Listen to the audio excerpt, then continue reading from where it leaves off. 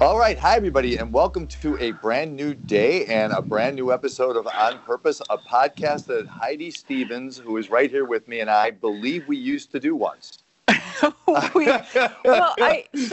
think we were gonna do one, and then there was an insurrection, and then there was an impeachment, and then there was an inauguration, and so we were like, okay, before something else with an I happens, we probably should record a podcast. I'm glad you caught your alliteration. That was quite, that was a great synopsis. We're running out of things you can live through. Like, I don't want there to be Ice Age or insect infestation. They all sound bad. So we should just talk, and if this is the last one, this is the last one. If so be it, right? We'll make it a good one.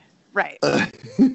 Right. Hopefully not, though. I feel good. I feel hopeful. The sun's shining. We have a new president. He's going to really take COVID on as, his first and most important order of business. I feel good. I do too. And I feel like, without having to even dig a moment into history, I love that COVID is the first order of business. I feel like, wow, this year is going to be amazing because we will see effectively the end of a pandemic, right? There'll be this thing that we probably will be, inoculated for or vaccinated for year after year. Inoculated starts with an I. Maybe there you go. There's going to be inoculations. That's next Wednesday. Okay. I'm sorry. Carry on. This is going to be an interesting conversation. I'm super high. Are you? I am super high, but I do have my thesaurus pulled up. So I'm going to see if I can work both of these things at the same time. Perfect. I'm vaping right now, which begins with a V, I think. All right. I'm going to let you finish sentences, I promise. So was there a highlight for you? This is probably a wildly unfair question. On Inauguration Day, which I think we both would agree was a pretty fantastic day. Not an unfair question at all, and 1,000% the National Youth Poet Laureate, Amanda Gorman. To that. I mean, it's not even like a contest. I mean, so much of the day was amazing, and I cried a lot. But I was breathless watching her. I couldn't even believe the beauty of her presentation and her cadence, and above all else, her words. I mean, it was stunning. Absolutely. The most beautiful words at the most beautiful moment. And, and I'm still trying to process the fact that she is 22 and has this presence and poise and just, even more so, we talked about Biden's speech for a moment, and I thought it was really great, like a great presidential speech. And we've had remarkable poets speak at these events, but I've never been stopped in my tracks like I was when she started speaking. I was rapt, and her comfort with her words, and you're right, the cadence was so amazing, and she just was light, and her last line suggested we can all be this light, right? But she radiated every word of this thing. It was one of the most joyful things I've ever seen in my life. Same. Yeah. And if you read, even one angle of the backstory, and every angle I tracked down was more gorgeous than the next, but she overcame a speech impediment as a kid, and she finished writing that poem shortly after the violent attack in the Capitol. And it's just everything I read was oh my God, it just added layer after layer to the meaning of it all. And then I saw a tweet last night. My brother actually sent it to me, and then I retweeted it. That said, every public high school has an Amanda Gorman in it, and you call them, underperforming or, the G word, which I think she meant ghetto. And we should value, Black student voices. And I just thought God, what a great way to keep this conversation going and in the most important ways, because, it's wonderful that she was there, and she's obviously, just an absolute, North Star for all of us. Yep.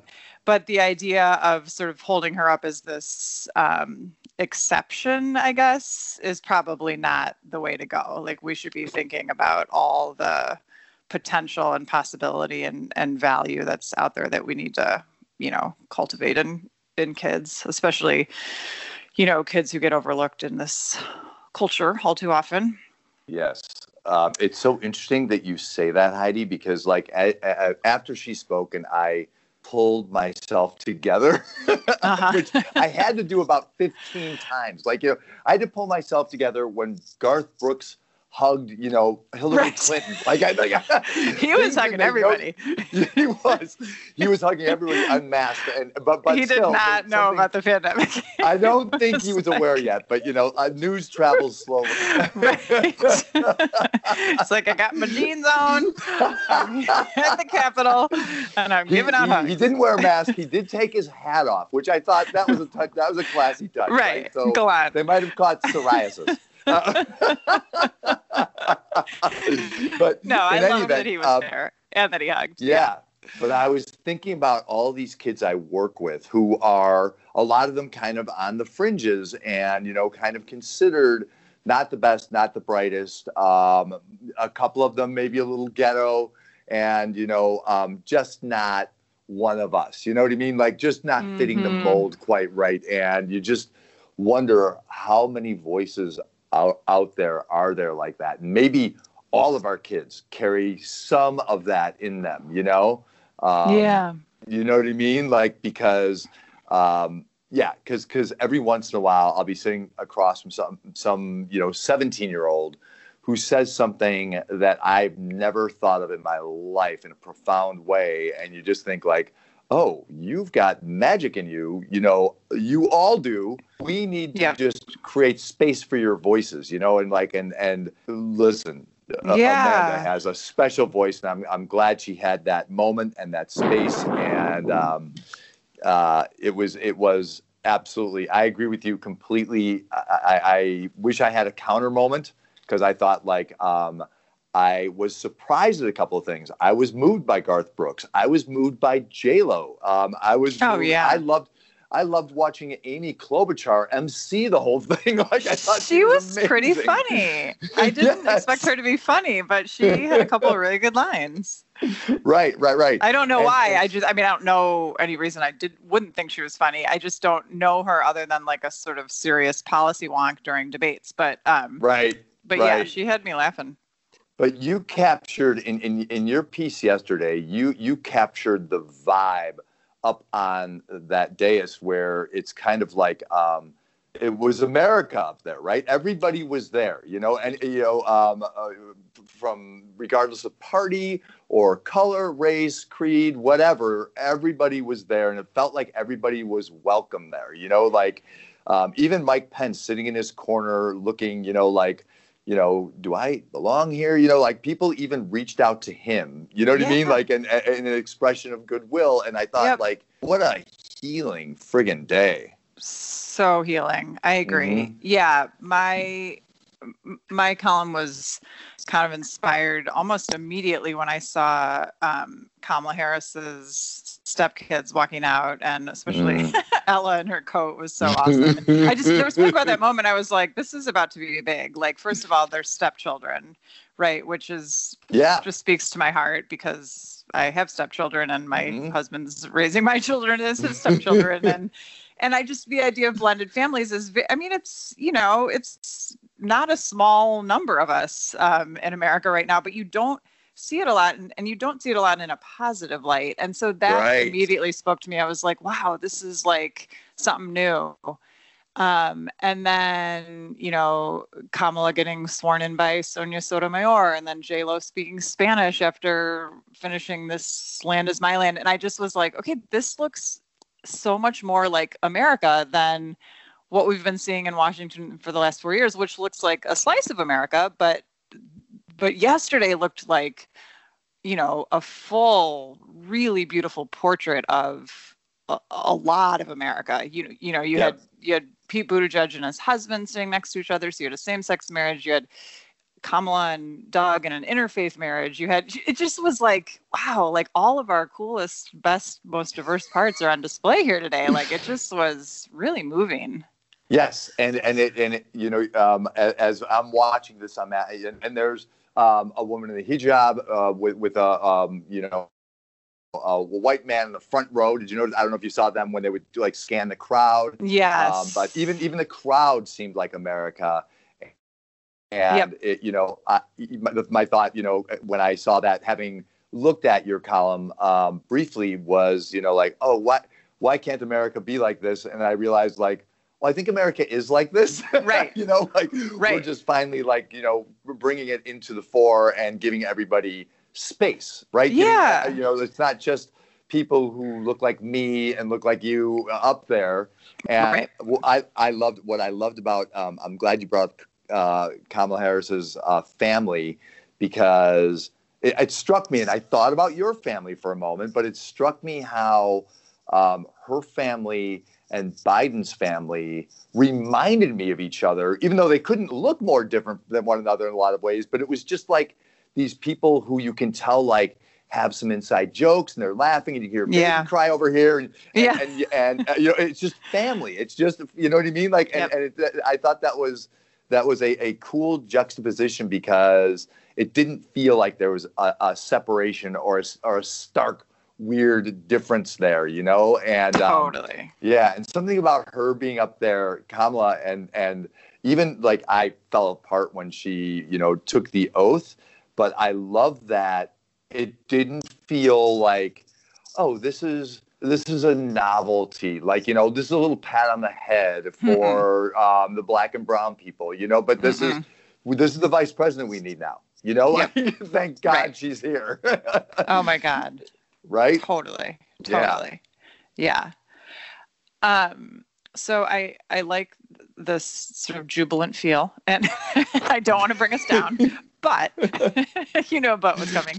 I have questions that I would love your expert mind to weigh in on, mostly because, I do want us as a nation, to unify and move forward. And I loved Biden's call to do that. And I also think, he knows this, everyone who's thinking knows this, that's no small task, right? Yeah. That, if the other side isn't completely made up of, but certainly includes some people who would violently storm the Capitol and throw a fire extinguisher at the head of a police officer and send Congress into hiding. It's not sort of an easy task to unify. Some are arguing it's not even a task we should try, but I think we should. And so I'm wondering if you have any insight. Okay, I have two questions. I'm wondering if you have any insight into why certain people are prone to believing lies, right? Because all the people who were there because they believed a lie that Trump actually won the election, and it's criminal that they would be fed that lie, and that's a huge problem that they don't take all the blame for. They have to take the blame for believing it, but they didn't start the lie, right? Trump started the lie. But what makes some people, look at a lie like that and go, well, that's a lie? And what makes some people look at a lie like that and go, yeah, that's true? Is there something in a person's makeup or history or whatever that makes them more prone to believing wild conspiracy theories or lies? Or is that just not even really, can you not even answer that? I'm going to try. And oh man, Heidi, I wish we had more I words. This is going to be hard. Introspection. Okay, let's go for that. And I might need your help. articulating what I'm trying to say here, because it's something I'm still trying to form in my mind. I mean, maybe the answer is there is no certain. I mean, I'm asking you a question that might not have an answer. I think there's definitely an answer. Okay. I think there's definitely an answer. I think it's a really, not only do I think it's a good question, I think it's a question that now we are kind of clear of certain storms, we have to answer now. I think we do. Yeah, because otherwise we risk repeating, kind of going back, right? Right. So, how do you unify without understanding like what got us here? And part of what got us here is that there are a whole bunch of people who believe lies that they're fed. Yep. So I'm going to predictably and frustratingly start by talking about a Springsteen song. Honest to God, there's an old song on an album nobody but me bought. That's just him alone, and it's called "Reason to Believe." And he talks about how, and he's mostly talking about working class people, and how at the end of every hard-earned day, people find and need some reason to believe something, right?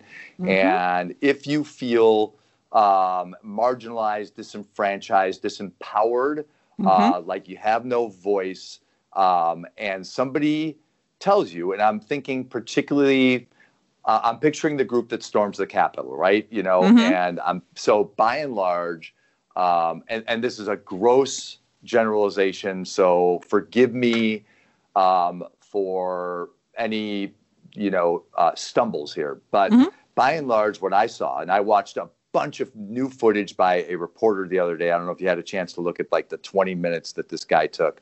From the New Yorker? Yes. Yeah. So you can tell that this group feels like, whether we agree with them or not, and clearly you and I think I speak for both of us when we say, probably not. Right. Probably the insurrection at the Capitol is a bad idea. But they, go in there with some, feeling that they belong to something, and that they have a voice that matters and is now really, really important, right? Because we've made it to the seat of democracy, right? And yet, my the moments that stick with me in that video are these middle-aged white men who have made it onto the floor of the Senate chamber, right? And you can almost see that fight and that belief that, we've got something righteous, my life has meaning kind of thing. Yeah. Suddenly they're like, what are we supposed to do now? Like, does Ted Cruz want us to take pictures of documents? Or, and, literally a couple of times, and it's kind of oddly funny, there were a couple of guys, even the guy with the face paint, who would go up and stand by, Pence's chair and say, hey, could you take a selfie of me? Honest to God, like, can you take a picture of me up here? Where you can almost see where they recognize, oh, this doesn't mean anything. We're really powerless. Like, and I think it's that, that looking for meaning in something in your life, and trying to be part of something, even if it's a lie, if your need is so potent, and I worry about, oddly enough, I find myself thinking a lot about middle-aged white men, maybe because I'm a middle-aged white man, and that I think, though, we are handed keys to the kingdom in every way, right? We've got the money, we've got every position of power, we're the CEOs, and we're still standing on glass ceilings. There's no doubt about any of that. And yet I'm not sure that men in particular, and most of these were men, and most of these guys were, white, maybe all of them. And I think there's this little bit of like, I don't know if I'm relevant anymore. I don't know, like this might be a last gasp at something, these waning days of this Trump administration. And we know that, he lost. Yeah, but the president is still a white guy. I mean, we replaced one white guy with another white guy. Right. But I think people associate that white guy with a black guy, and right, if we're being honest, and a black woman now, right? So and certainly inclusivity and not this kind of like not racism, not nationalism, not xenophobia, right? These are not words affiliated very often with Biden, but arguably are pretty affiliated with Trump, where it's kind of like, we white men, kind of without overtly saying it, we deserve our seat at the table, our big seat at the biggest chair at the biggest table, at Mar-a-Lago. And I just fear that there's some element of that, I see it in a lot of different ways. I see it in sports fandom. You can see it in a lot of different places, but never more than like storming the Capitol and realizing like, oh, this isn't a show of power at all. I don't know what this is. That's the look I saw. It's a hunger for community, which is a very nice, reading of it. But I think you're exactly right. I mean, I think that is what leads people to join cults or become white supremacists or join a gang, or you're right, you're looking for I'm connected, a community, I'm important, I'm part of something, right?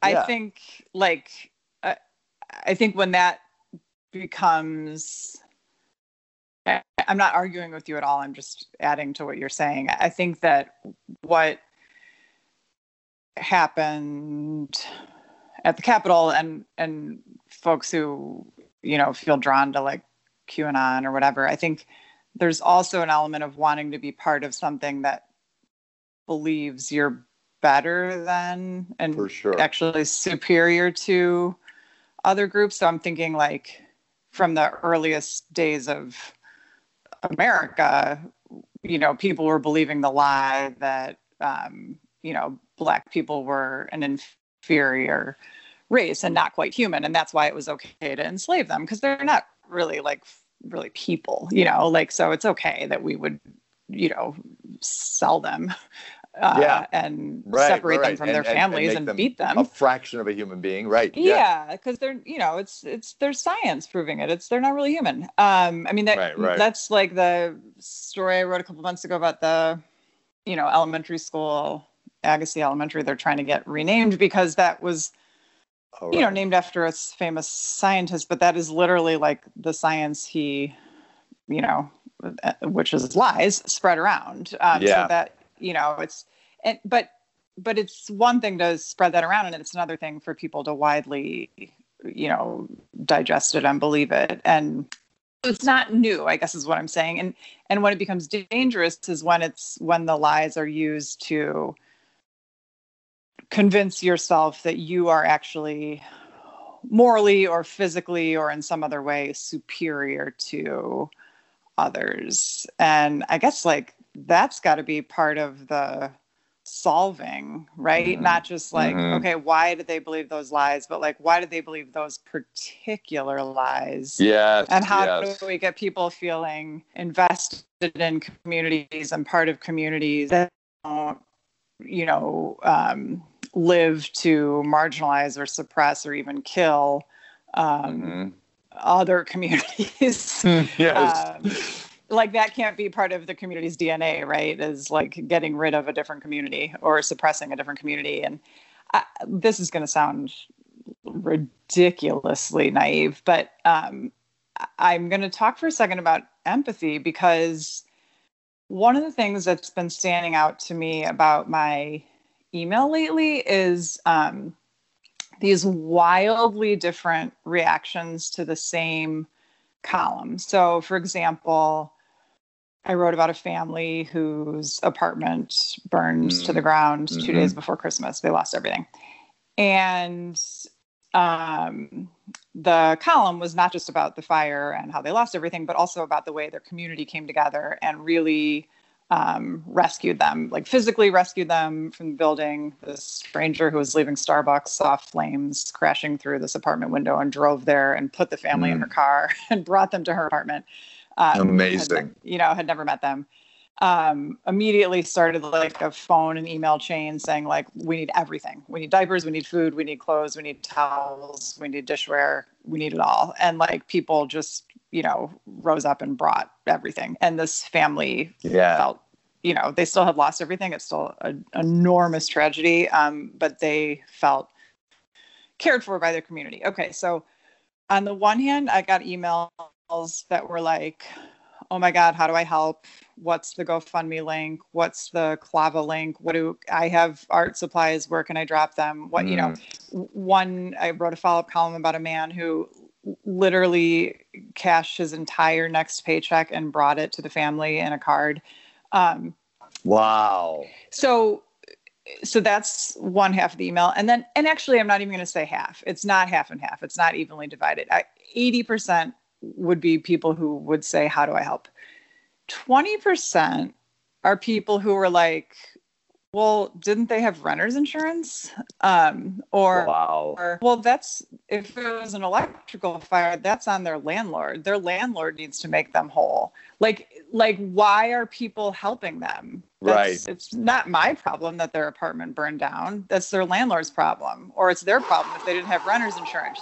So, and right before that column, I had written probably one of the saddest things I'd ever written. You and I talked about this one, where the family in Naperville, the daughters both died in a car accident, driving home to visit their parents at Christmas. And same thing, like 80%, oh my gosh, how do I help? Oh my gosh, that dad's a hero for wanting to, use the GoFundMe to fund STEM programs for girls and women.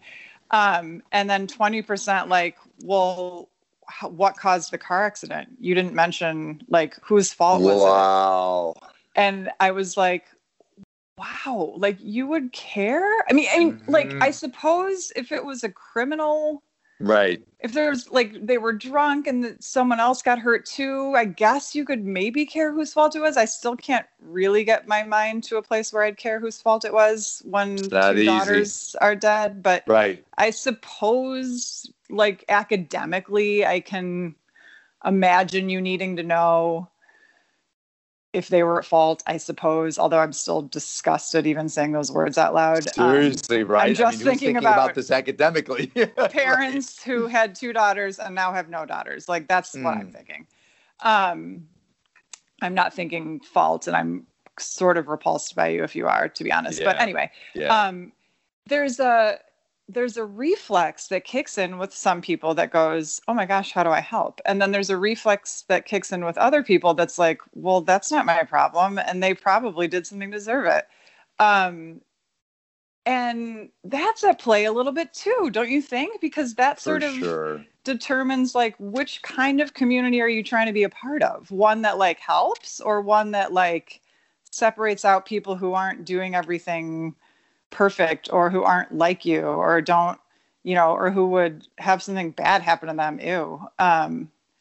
Right. No, it is easy to follow your thinking. I think anybody listening can, and you do wonder like, what is in the minds of some people?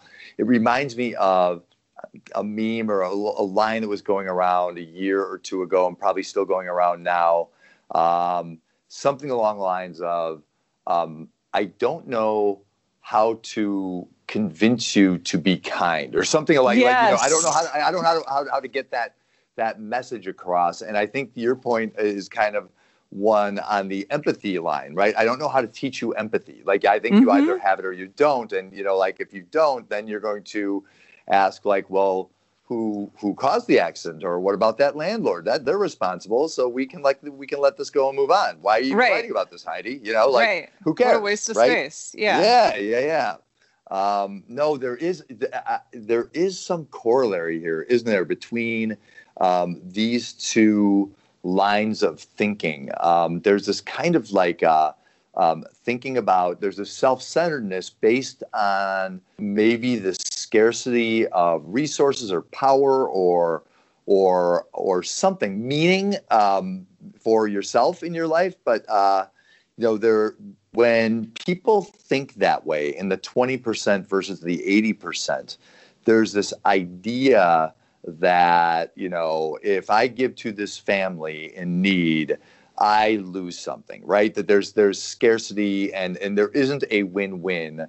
That there is an enemy, there is adversarial elements to this, and you know, we're not really all Americans, we're not really all human beings. You know, like some of us, that whenever you get down to that like elitism you were suggesting a while ago, you know, like where anybody can be elevated above anybody else in any way, I think we're in super dangerous territory that's slippery because sometimes it doesn't feel that dangerous, right? And it feels we're used to it in a lot of ways, and yet, you know, and yet it is probably the scariest thing about human nature fundamentally, right? At its core, the idea that, you know, like somebody's better than and somebody's worse than, that's the scariest thing to me.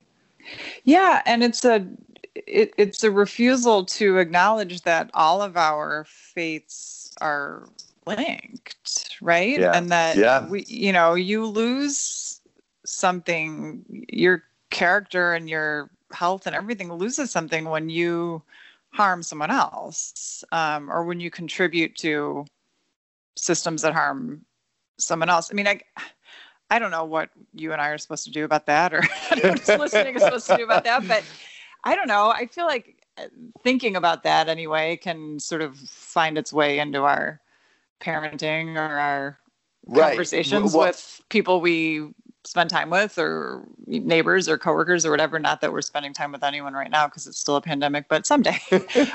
Right. And maybe that's what was so beautiful about the poem yesterday, because I feel like that was essentially her message, is like, this is all of us. Like we have this shared history, parts of which are awful. We have this shared future, all of which, you know, we have a hand in making better for everyone. I don't know. It was very like we're linked, I felt. Yes, 100%. And I'm thinking about like the nature of our talks typically. And typically when we're looking for answers and we feel a little bit lost, like maybe this moment, we do tend to look toward younger people, right? And young people. And honestly, when I think about Amanda Gorman, and I have a lot in the last, 12 hours or so, I don't necessarily think of somebody who's super young. She doesn't really read that way because of the wisdom, and there's something about the cadence that suggests like I've been writing poetry for decades and I know exactly how to punctuate these words, and yet I don't. And yet I also wonder, like, could somebody my age have written that, or did it require that, you're young and you can see possibilities that maybe with a couple extra decades, you become too jaded to even recognize are out there as possibilities, so maybe there was some real brilliance in picking somebody young enough and idealistic enough, but rooted in reality to deliver that message, right? And she's 22 in a country that looks different than it looked when you were 22 or when I was 22, right? We had never seen a Black president. We had never seen a woman vice president. We had never seen a Black South Asian woman president sworn in by a Latina on the Supreme Court. So part of it is idealism, but part of it is also an awareness that this country is capable of things that you and I hadn't seen it live up to yet at her age. Right. Well, and I wrote down the last line of the poem because it's perfect to my thinking, and it fits the cadence of the rest of it, but it suggests courage and bravery, right? There's always light if only we're brave enough to see it, if only we're brave enough to be it. And that's not a word of that poem was accidental or, hey, this fits my cadence. It just happens that she just has some kind of genius, right? That creates that. But clearly, like, she wanted to leave us with, like, it's there. We can get it. We can be who we want to be. But it takes some courage, right? We're gonna have to like let go of something in order to grab onto the next thing. Otherwise, we're right where we are. Yeah. You know? I like that. Yeah. Totally. So, okay. So we solved that. Yeah. Done. Dunsies. Right. It was pretty easy. It was like less than an hour. You should probably be in Biden's cabinet. You probably should, and I think it would have been cool if Amanda ended the phrase with Dunsies. Like, that would have been, we would have known it was over. Maybe her next big speaking. Event. I don't know if you have her email or anything. Or, I follow her on Twitter. I'll DM her. To see. Yeah. As soon as she's done tweeting with Lin-Manuel Miranda, I'm sure she'll get back to me. We're apparently reading the same feeds. Yeah, we are. And if you're like me, you're probably wondering, how do I get in on that? Like, is there a way for somebody without a check mark that nobody knows to get in on that? Right. Totally. Hi, my husband wrote something nice about you yesterday. And if you like him, you'll really like me. Yeah, so you got to say my husband. I had to say my friend Michael wrote something really nice about you. So I'm one removed here. I got a worse shot than you do. 6 degrees. You're like 3 degrees from Michael. I know. I taught my kids this weekend. I know. I taught my kids this weekend how to play 6 Degrees of Kevin Bacon. It's great fun, actually, isn't it? It is, yeah. It passes the time when you have literally nothing else to do, which somehow it's 2021 and that is still our reality. But right. Anyway, maybe we'll talk about that next time. If there's not an ice age or a insect infestation or something else with an eye before that. Right. Barring anything with an eye, Kevin Bacon becomes the topic next time we talk. Okay. Okay, this has been fun, and I kind of like the optimism here. Right. I know. I feel like we did a really good job of Say more about that. Okay. Here are all the things we just did well. We acknowledged some of the really glaring, terrifying problems ahead of us, but we remained jubilant because I love that. There's hope because we're facing them maybe now. We did do that. Can I add something? Yes. I don't think we diminished anybody in doing so. Like, I think there's acknowledgement and jubilance with the hope that we can all get on board the same train. And that doesn't have to be that we never disagree or, somebody actually said that. Like, I think Joe Biden actually said it overtly, right? The president. Yep, that guy. It's funny, with so many amazing players on the stage, I forget how good Biden was. Like how he, looks he's suddenly so very presidential. And it so seems like, oh yeah, he wouldn't have been one of my first 5, but he seems like the right guy right now. And this idea of unity, he feels kind of like one of the last guys who remembers any semblance of unity in Congress or, reaching across the aisle. He seems like a guy who still wants to do that. And, whether and we has done that, right? Has a whole career history of doing that. He's written so many bills with Republicans that have made Democrats outraged, Right. So, which is probably a good thing in the end. Right. I still feel jubilant, even though you just said that sentence. See, your jubilance carries. How about that? That's a potent podcast right there. We should change the name of ours. Jubilance carries. I do love that.